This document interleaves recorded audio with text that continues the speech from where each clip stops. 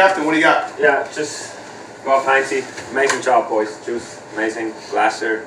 Everybody, though, that was fun to watch. I mean, that's the best team in the league, and you just came in here, got 2 points. But like I just said, it's been a tough couple of days in Nashville, obviously. A lot of people affected, the whole community, our team. Obviously was really affected by it, and so tonight we're not going to give this to play. We're going to put it on the table and just be thinking of the families that were affected, first responders, and just everyone else that was affected. So we'll put it on the table. This is for Nashville, and we'll be thinking of everyone that was affected by this tragedy.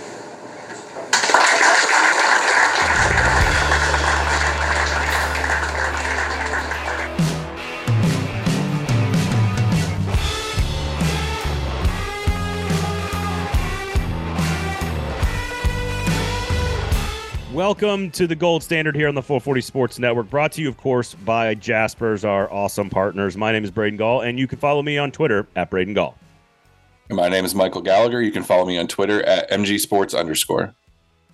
So, obviously, it's been a crazy week for everybody in Nashville. That was Roman Josi in the postgame in the locker room following the 2-1 win over the Boston Bruins on Tuesday evening, in which sort of they have he basically pays tribute to the first responders, the community of Nashville, the city of Nashville, and how they went out and beat what is arguably the best team potentially in NHL history in a 2-1 win. We'll get to some actual hockey stuff here. There's plenty of actual hockey stuff to discuss because they are insanely the Predators are just 3 points out of the playoff spot, 2 games in hand on Winnipeg and Calgary. It is still legitimately a fight to the finish, despite giving up 3 out of 4 points to Seattle last week when I told you, Michael, I was done with this team after Seattle.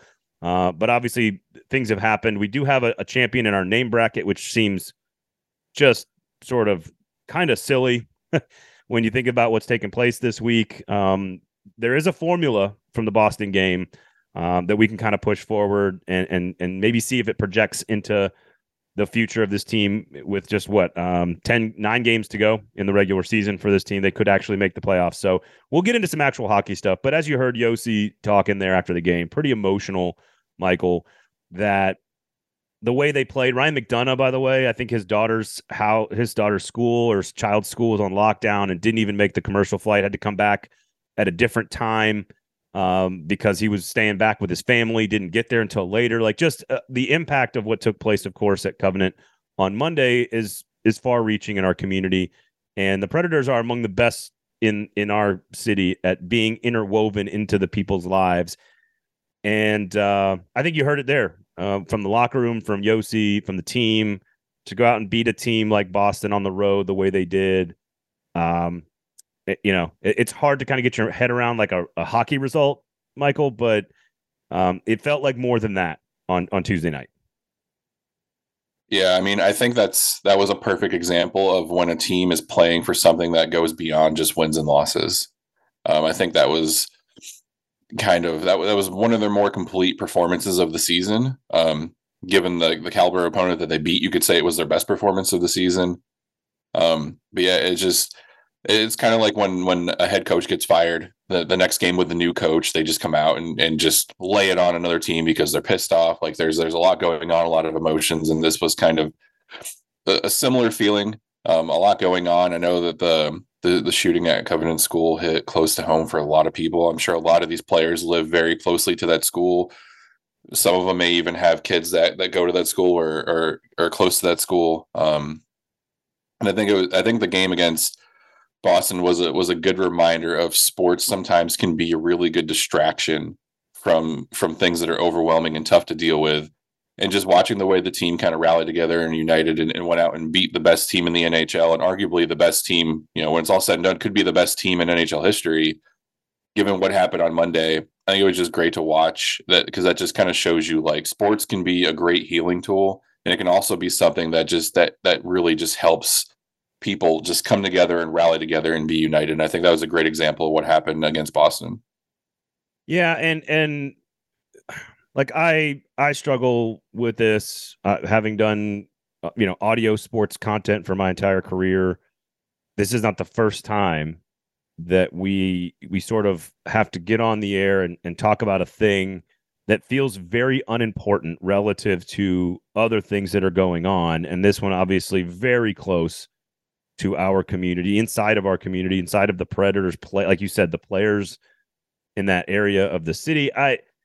What is really like, I kind of have a spiel now, and it's sort of like, like disgusting or upsetting. There's a lot of different emotions for it that I sort of just have like a thing I do now. Oh, well, there's another shooting. I guess I need to go on the air and say the thing that I have kept saying now over and over again. And I don't want to sit here with you, Michael. I'm sure you have wonderful policy ideas, but policy is not what we're discussing here. I do agree with you that sports is an incredible healer. I think there's two things that I always tell people when this kind of stuff happens. And again, it's just ridiculous that it keeps happening. It's pathetic. It's sad, and it's our own fault. But inside of that, I tell people and remind people in these moments that you have agency. I said it on a football show. You have agency. You can activate inside of your community with your time, with your money, with your votes. Become an activist. Moms Demand Action is a great place to start. It is a wonderful organization nationally working to fight against this exact issue. I want to remind people, because it feels very helpless to sit on your couch and tweet thoughts and prayers, which fine if that's what you want to do.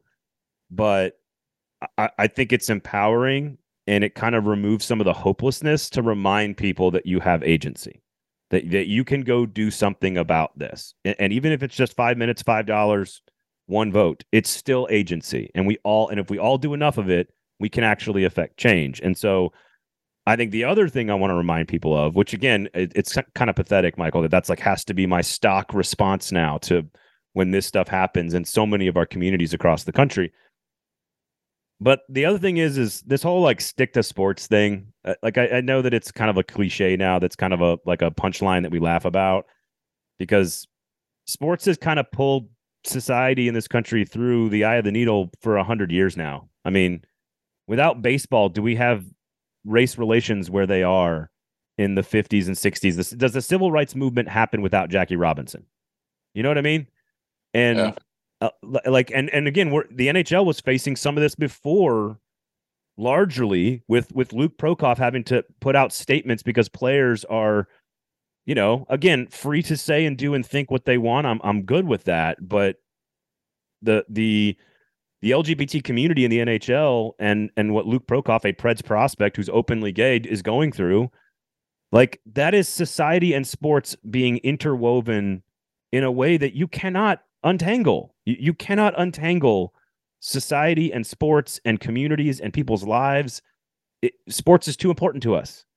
And I think sports has pulled society forward into the future more than anyone even really truly understands. No, I agree. And the whole, it angers me when I see someone or hear someone expressing an opinion and they happen to be a sports reporter, and then the stereotypical response is, well, stick to sports. Like, we're human beings first before we're sports reporters. Like, that just, it drives me crazy. It's like nails on a chalkboard when I hear that. Like, I understand some of the people, I understand the sentiment. Like, I wouldn't want a sports reporter out there lecturing me on politics if they don't know what they're doing. And I wouldn't want a politician lecturing me on sports. And I wouldn't want I wouldn't want a music teacher lecturing me on how to cook an Italian dinner. Like, I understand, like, people have specialties and stuff like that. But you also have to keep in mind when a tragedy like this happens, like, we are all human beings. A lot of people out there are parents. I know you have children yourself. Like, my wife and I don't have kids yet, but I can only imagine what I would be feeling if I had kids in a school and I had just saw what happened on Monday happen. Like, I have nieces and nephews, and I know we were talking to, my wife and I were talking to my brother and sister-in-laws and all that. And like, they were on the phone with their representatives, like, within the hour after it happened and stuff. And like, it's kind of like voting when everyone's like, oh, well, my one vote doesn't matter. Well, if enough people stop, like, break that chain, and enough people are like, my vote does matter, enough people do it, change will happen. If enough people that think their vote doesn't count go out and vote, you could change the results of an election. If enough people go out there and try to enact change and call the representatives and demand change from the people in charge, like, change will happen. And I think that's the tough part. is it's kind of like it's split. We know what change needs to happen, but it's so hard to actually get the wheels in motion going for that. But it is sad, like you said, that you have to have this boilerplate spiel of every time this happens, just like copy and paste and repeat, and it's just the fact that it happened once is too much, but the fact that this is a normal occurrence in our country is just very sad, and that we have to try to continue to find ways to address it. And there's people that oppose it, and then you get into political arguments and all that stuff. And it's never just about what the root of the issue is. People make it personal, and it's like a boulder going downhill. It just picks up momentum, and it's never really about what the root of the issue is. And it's just sad that we're kind of at this state that when sports reporters are sharing opinions and stuff, it's just like, stick to sports. Like, no, don't stick to sports. Like, we are people. Like, we live in a country where our opinion and our votes are supposed to matter. Well, yes, and I agree with everything you said. I find it comical that people think that, like, yes, and part of the show today, we are going to spend talking about the Nashville Predators' ability to get into the playoffs. That is a distraction from what we have all been dealing with for 2 days.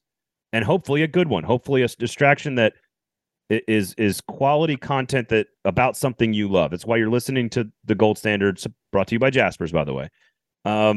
It's why you listen to this show. Hopefully is like, hey, you love the Preds, you want to be involved in the Preds, you paying attention to the Preds, and that's a distraction from all the other things that go on in the world. But sports and society have never not been like one and the same thing. Like, yeah, we sent Jesse Owens to Nazi Germany. Are we going to tell Hitler stick to sports? Like, what are we doing? Again, Jackie Robinson breaks the color barrier. Like, this is like, we saw some of the Russian hockey players have to answer questions. Alexander Ovechkin, these guys have to answer questions because their home country is invading a NATO country or NATO, right? I'm not going to pretend to be a Ukrainian war expert here, but you get the point. Like, it cannot be separated, especially in a sport like hockey where there are so many different people from so many different places. Well, also, sports are just so interwoven into the fabric of society. Like, right. It can't just stick to sports, because sports covers race, gender, like cultural issues. Like, it's kind of like everyone says America's a melting pot. Well, so are sports. I mean, you look at the NHL, you have Finland, Russia, Canada, you have so many people from different nationalities and backgrounds, and that's what makes sports so great too. Like, you can't just stick to sports, because sports is this all-encompassing phenomenon that just covers everything. And excuse me. And like I said, we've got some sports here that are more like, the actual X's and O's, or the bullet points of a team. That's probably a bad phrase. I apologize. There's like actual things on my sheet here to talk about with the Predators that are actually important to Predators fans, and we all deserve the distraction. But I give credit to this Predators organization, number one, because I think they have been on almost all of these issues, no matter when it comes up, how it comes up. And I know the Predators have taken heat from this, but they have stood up for what they believe in. The players are involved in the community. The organization is involved in the community. They go out of their way to help people. And we can say all we want to about, trading for Kyle Turris. We can say all we want to about hiring Peter Laviolette or Sean Henry putting a pedal tavern on the ice. We can talk about all these things, and at the same time, we can also acknowledge the extraordinary amount of goodwill and quality. I don't even know what the right word is. Like the positive influence that the Nashville Predators have on the people of our community it's not the same everywhere. Okay. It's not, I've been around a lot of big time college programs. I've been around a lot of NFL programs, a lot of professional programs franchises that don't act the way the Predators do. And so to see Yossi standing up in the locker room, to see how much it meant to the coaching staff and to the players, for them to go out and beat a team that's lost 12 times. They had lost 11 times, the Boston Bruins, the entire season. 11 times they had lost, and they went out and they got regulation. And true. And they were down 2-0 with 0.3 of a second to go. UC Saros, Cody Glass, Luke Evangelista, John Hines, the whole team went up there and played a really excellent hockey game. UC Saros. And frankly, I don't know if you're ready to pivot yet into like actual like Predators content here, but I do want to make sure people understand that while we don't always agree, and I'll personally be accounted here, I don't always necessarily agree with what the Predators say or do or think or feel. I am proud of the fact that they have the sort of wherewithal to take a stand on what they believe in. And while I might not vote for the same mayoral candidate or whatever it might be, like we can disagree, but like they are a proud constituent of the Nashville community and have been and do far more good than most franchises professionally in their community. So I just want to give them a credit for where credit is due, because again, they're one and the same. Nashville sports, Predators, it's all the same thing. It's all the same thing. We all feel the same things and have to face the same issues. And I guess we can move on to talk hockey here if you want, Michael. But I just wanted to reiterate that. Yeah, no, I think it's a good point. And I mean, they're members of the community just as much as you or I are. I mean, their kids go to these schools. They shop at the same stores. Well, they probably have personal shoppers that do this, but we're living a similar life in the same city, and like personal social issues affect them. Legislation affects them just as much as it does you or I. So I think it's like you said, we may not always agree with the stance that the organization takes. There is something to be said for at least having a stance and like backing up and defending it and stuff. So that is one thing that the Predators are good at. Sometimes, people, the community may not agree with them, but they do come out and they do have a stance and they do try to defend it and stuff. So, I mean, and it's tough when something like this happens, or when the George Floyd thing happens and stuff like that. Like there's so much stuff, and it's, as a professional sports organization, like you're supposed to address it, whether it's good or bad. Like there's the pressure in that as well. So it's just, it's applaud the decision makers, because it is tough to have a response sometimes when you don't know what the correct response is, or even if you can't find the words. Right. Like I know what happened on Monday. My brain still hasn't fully processed what happened, and it's hard to think clearly in situations like that. And here's the other thing. It's not just a Instagram post from the Predators. It's not just a tweet. It's not just a PR script that somebody wrote down and then executed across all their platforms. There's actual substance behind the things that they like. There's actual time and money and effort that has been poured into. I mean, God, the Children's Hospital with Pekka and Shea Weber alone, like the amount of, it's not, because like there's a lot of stuff that happens when something, whether it's legislation or one of these horrific shootings or whatever. A lot of times you see companies, big businesses, and NHL teams are big business. They come out and they post their thing on social media, and it's like, that's great, that's fine, but what are you actually doing? Are you actually doing anything about it? Or are you just like signaling to the world that you believe in this without actually doing anything? And the Preds, they do the stuff. They do the stuff in the community. As I guess my point is, this isn't just Yossi putting a helmet on a table. The helmet on the table after the game is representative of what they actually do in the community all the time, whether there's a horrific shooting or not.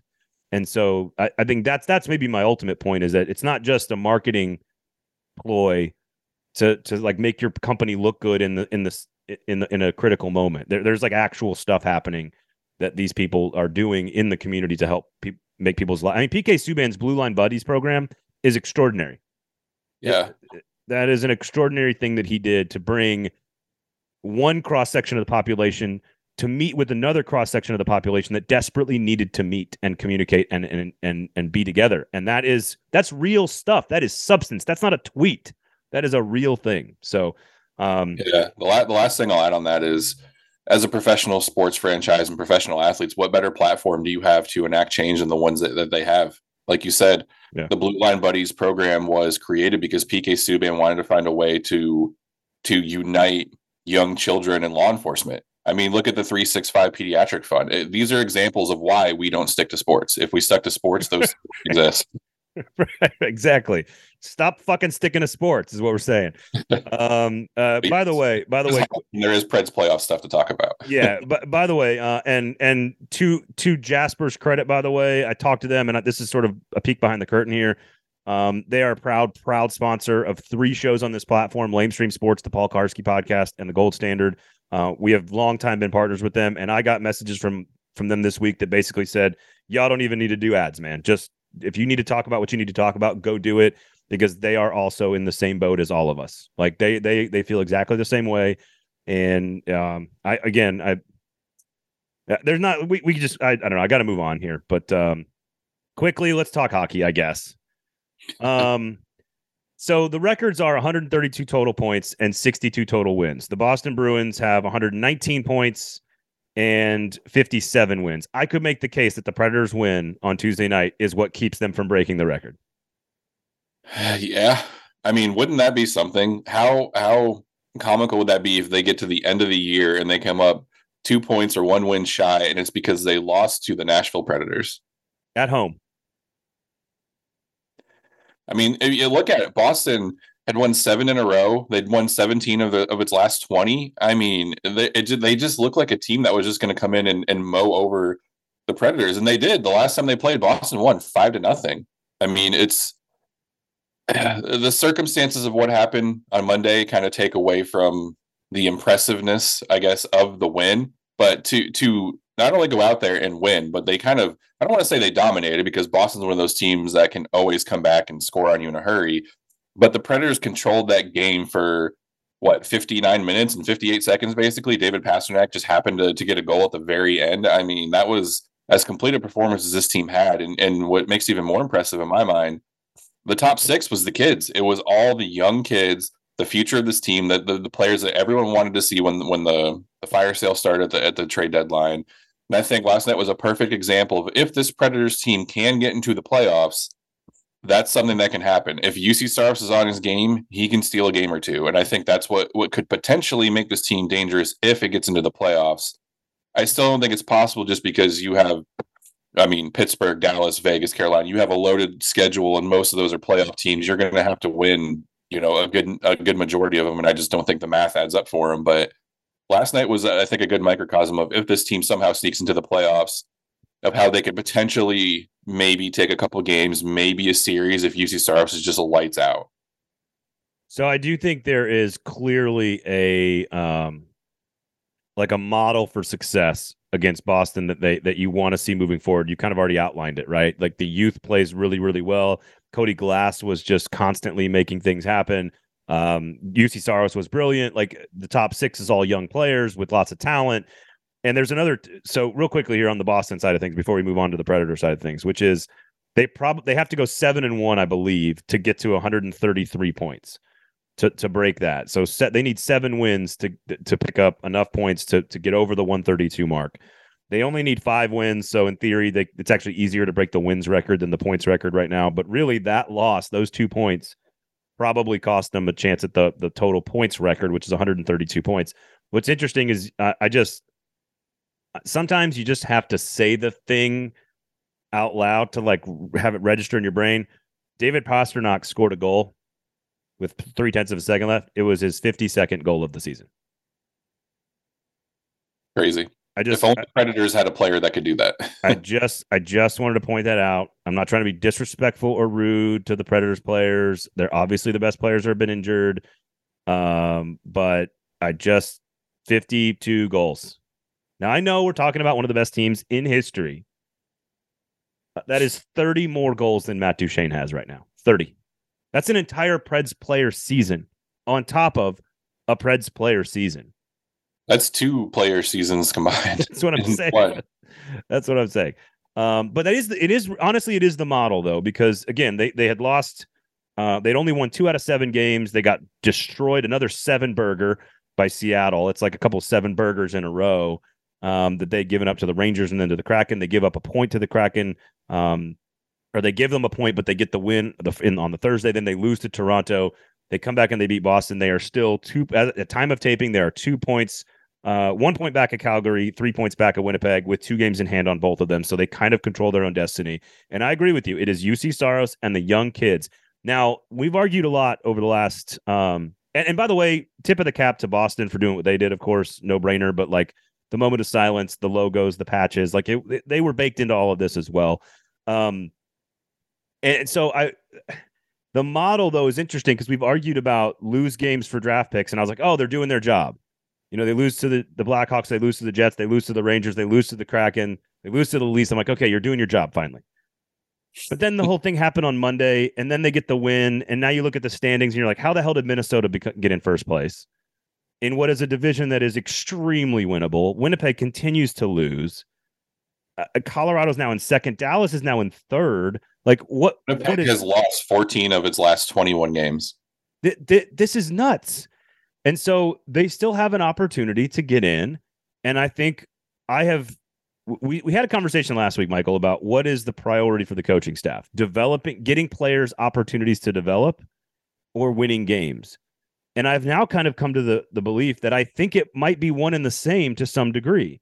Because if you all of a sudden are giving Cody Glass, Luke Evangelista, Igor Afanasyev, Jeremy Lozon, like all these youngish players, actual meaningful playoff type minutes in the last 3 weeks of the season, and then hypothetically playoff minutes in a series, the amount of growth and experience is invaluable for the young players, even if you get swept 4-0, even if you lose every single game in the playoffs. Yeah, I was just gonna say, I think they're the same thing. Or you could argue that developing the young players could potentially lead to wins. I mean, look at last night. Sure, Colton Sissons and Yakov Trenton, they're not young kids. They've been on the team for a little bit. But I mean, Phil Tomasino, 19 minutes.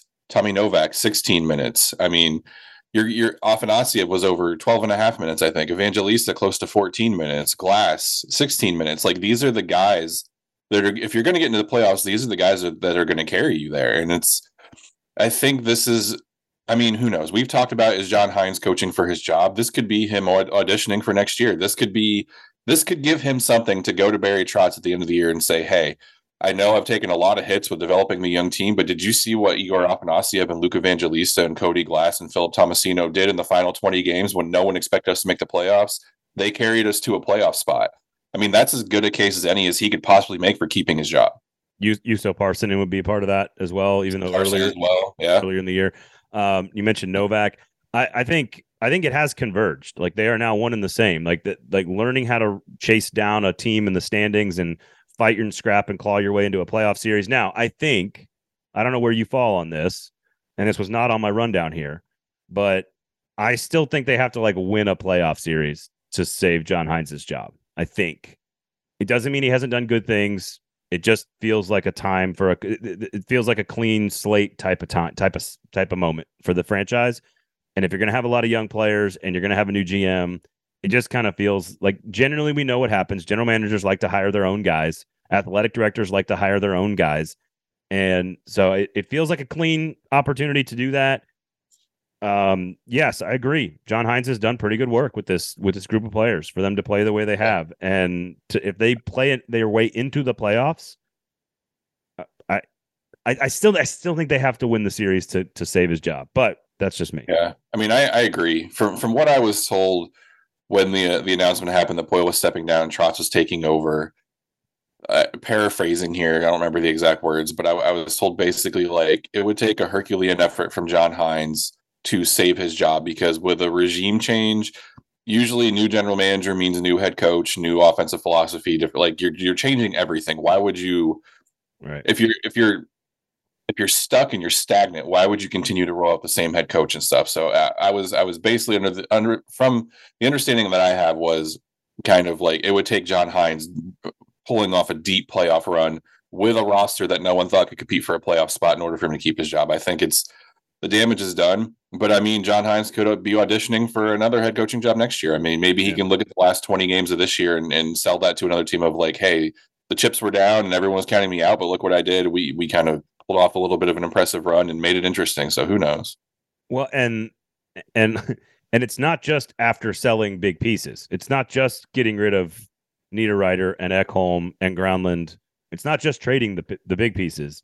It's that you've lost all your other best players too. Like with Yossi and out, Forsberg out, Johansson out. It is just Carrier. You're talking about 5 of the top 7 players on the team are out, and then you add the trades. You're talking about what, 7 of the top 10? If you take skaters, if you take away UC Saros, 7 or 8 of the top 10 players at the start of this whole deal are now either injured or traded, and they're going to make the playoffs. Get out of here with that crap. That's insane. Yeah. I mean, and even looking at last night, Nashville beat Boston, who was on a historic pace with Igor Afanasiev, Kiefer Sherwood, Mark Jankowski, Rasmus Asplund, Tyson Berry, Jeremy Lozon, Kevin Gravel, Cal Foote. Like, I mean, outside of UC Saros and Tomasino, just because he was a first round pick, like, these aren't name brand guys. Like, these aren't household names. Like, a lot of people don't know who they are outside of Nashville. So, I mean, the fact that this team is against all odds finding its groove, I mean, I'm not ready to sit here and say John Hine should keep his job, but I mean, Right. kudos to the coaching staff for not just packing it in and rolling over and stuff. Because I think last night, last night was the kind of game that fans really get excited about. And yeah, like the state of the franchise obviously needs a change, and they're going in a new direction leadership wise. But this is the kind of thing that will keep fans from mentally checking out, and this will keep fans coming back next year and stuff like that. Like, they need something to be at least a little bit excited about heading into next year with all the changes that are going to happen probably in the offseason.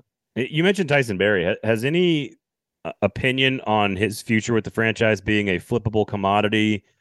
Has anything changed in your mind after watching him over the last few weeks being productive as he has been? Honestly, when they first got him, I thought he was going to be flipped at the trade deadline. And then when they held on to him, I was like, okay, off-season move. Just like we said, if Saros gets traded, that's more of an off-season move. Now, I don't know. He seems to be a perfect fit on the power play. He's the kind of offensive defenseman, kind of like Ryan Ellis used to be. Like, that's the kind of guy you need on the power play. He's someone that you can throw out there with a healthy Philip Forsberg and Ryan Johansson and Matt Duchene, and your power play suddenly becomes a little bit more dangerous. So I wouldn't be surprised if they hold on to him. I still think he has pretty good trade value, so you could probably flip him. Maybe, I don't know if you get a first round pick for him, but a couple draft picks maybe, and maybe a prospect or something like that. But I would not be surprised if they held on to him, because he's someone who I think fits the kind of the way they want to play. And he has tremendous value on the power play as an offensive defenseman, and someone that they like. You have Roman Josi clearly on the first pairing. Tyson Berry is not on Roman Yossi's level, but he plays a similar game offensively. So I think it makes the coaching staff feel a little bit better knowing that you have someone that plays very similar 1-2-3 down your defensive pairings. Just interesting watching him play and develop, because we kind of know his skill set does kind of fit the traditional Nashville style of defender to some degree. Yeah. Not necessarily John Hines or a future coach or Laviolette or Trotz, but just like in general. The Carrier Yossi style of defenseman, right? Like where they can play up on the rush. Quickly here, we're going to get to the Pekka statue. We're going to get to the Predators name champion. As you mentioned, Rasmus Asplund there, who did not make it to our final championship. We have the vote. Radek Bonk, the 3 seed versus the 1 seed Vern Fiddler. We'll give you the results to that coming up as the best named Predator player of all time. Although we did have some people tweeting about Marek Zidlicki, and I was like, I think Zidlicki made a pretty good run, like I think he did. So we'll get to all that. But I was looking at the schedule. Now that we know the official pronunciation of Daniel Bong, does he have a case to be back in the running? No, not over Radek Bonk. Not over Radek Bonk. But you're right. Ironically, the as we said all the other really difficult Russian names correctly, the one we got wrong was the simplest spelling of one of them. Yeah. So here's the thing. We will have basically, I want to say, so there's 4 games between now and when we will be back with you guys here on the Gold Standard. We got at Pittsburgh on Thursday, St. Louis in a huge game at home on Saturday, at Dallas on Monday, which is a monstrous game now that Dallas is in 3rd place and trending in the wrong direction. Vegas, another tough one, but that one's at home. Then we'll be back with you guys. Then you have Carolina, Winnipeg, Calgary. That's pretty critical. And then we have another show. And then the final 2 games at home, Minnesota and Colorado. So we only have 2 more shows in the regular season here. And they have to win probably 5, 6, maybe even 7 of these games. They've got to collect probably 10 or 12, 14 points to get into the postseason. That would put them right around 95, 96 points, 97, 98 points. That might get them in, which is incredible to say, but they've got to have, the St. Louis game, the Dallas game, Winnipeg and Calgary. And then while these are all tough teams, they do have a lot of these games at home. So five of those games at home after the Pittsburgh road trip on Thursday. It'll be interesting to see if they can maintain the momentum from the Boston game and sort of the emotional charge that they got from like rallying together in a moment of crisis. Because sometimes what can happen is the very next time you go out, you either keep it up and you can maintain that level and you still are using that as fuel, or the entire balloon can deflate very quickly because we're all so focused on this really important thing. So just worth considering. All right, we'll get to the name championship and some other things here, but I got to ask you about the Pekka Rinne statue.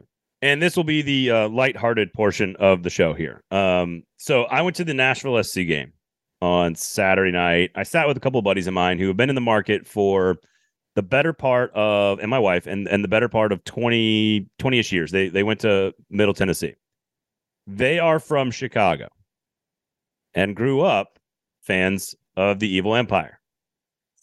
And all they did the entire night was ridicule the Pekka Rinne statue. Why on earth do you have a statue? Why do you have a statue, man? He's never won anything. Why do you have a statue? Now, first of all, I think statues, and I said this, I think this is in the Hall of Fame as well for the NFL. Like, I think it is I don't think any statue maker, God bless all of their hearts and souls, I don't think any statue maker has ever done like a face well back, and maybe like Michelangelo. I don't know. But like these bronze statues do not make people look good in the facial area. they just don't. They just don't. But I think they're wrong. I think they're wrong. You can, other teams and other fan bases can point fun. Pekka Rinne is as close to a Hall of Famer, if he's not a Hall of Famer, as they're ever going to have. First and foremost, he is the most important player in franchise history by a country mile. He has ushered this franchise into a new era, among the best goaltenders of his generation on the planet. Yes, Roman Josi will take over at some point as the best player in franchise history, probably pretty soon. But I don't have a problem with the statue. I don't like where they put it on the plaza. So that's another problem I have. I think they could have done it like in a different location, like maybe close up against like the main glass atrium that leads in. Like, it doesn't have to be like out there in that weird kind of spot. Because the idea is to have more statues. What do you make of people that walk around? A lot of carpetbaggers in this city. What do you say to the folks that are like, why do you have a statue of a guy who's, I guess he won a Vezina trophy and took us in a Western Conference championship and a couple divisions and a President's Trophy. No rings though. What do you make of the complaint from other folks? I think it's one of those things that people will bitch about anything if you let them. I mean, it's just what does it bother you that they have a statue up to right now, that they have a statue of the best player in franchise history outside? Do you pay rent at Bridgestone Arena? No. Who cares? Leave it alone. I agree. The placing of the statue kind of way out there in no man's land is a little odd. I probably would have put it closer to the doors. Yes. A little bit further back so it's not just out there. But I mean, other than that, look, it's people got to think too. Like, yeah, they're 24, 25 years into their existence, but they're still a relatively new franchise in the scheme of the NHL. They have only won 2 division titles. They've been to 1 Stanley Cup final. They have 1 President's Trophy. Like this, they're still in the infancy stage of like the first winning conference final stuff. All of this is new to them. Who cares? Let them have fun. They're not the first team ever to go out and put up a statue to their goalie. Like, I don't understand what the complaint. Like, Green, the nicest guys ever. Like, let it go. If this bothers you that bad, just let it go. No. These are very close friends of mine who are Blackhawk fans who are trolling me. Is exactly what they're doing. Well, I think that says it all right there. And I know that Blackhawk fans, their counter argument to everything is, how many cups did you win? Like, I think you need to let that go as well, considering how you won one of those cups. I don't think you should be able to use an argument anymore. Ooh, I like that. Feisty. No, I have no problem with it. Like the majority of Blackhawks fans, if you can't tell. There are some that are nice, respectable people, but most of them are just assholes. Well, these are 2 of my friends, and they're assholes. So I agree with you. The placement of the statue. I will say I like the pose too. I think that's like the lasting memory.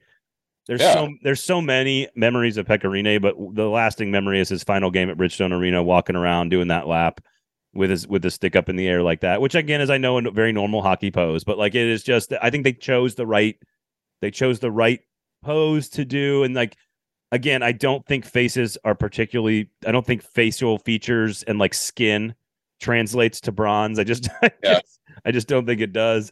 If you look at the close up of Rene's face, like it looks like he has terrible acne. Like that statue's face does not do him any justice, but the rest of it is amazing. Like, good job to the sculptor, but like you said, getting a face right when you're carving it out of bronze, it's just never going to happen. It's impossible. Go to the NFL Hall of Fame and be like, who are these aliens? Yeah. But it's because it's just human skin does not translate to bronze very well. No. Yeah. But otherwise, but cool moment.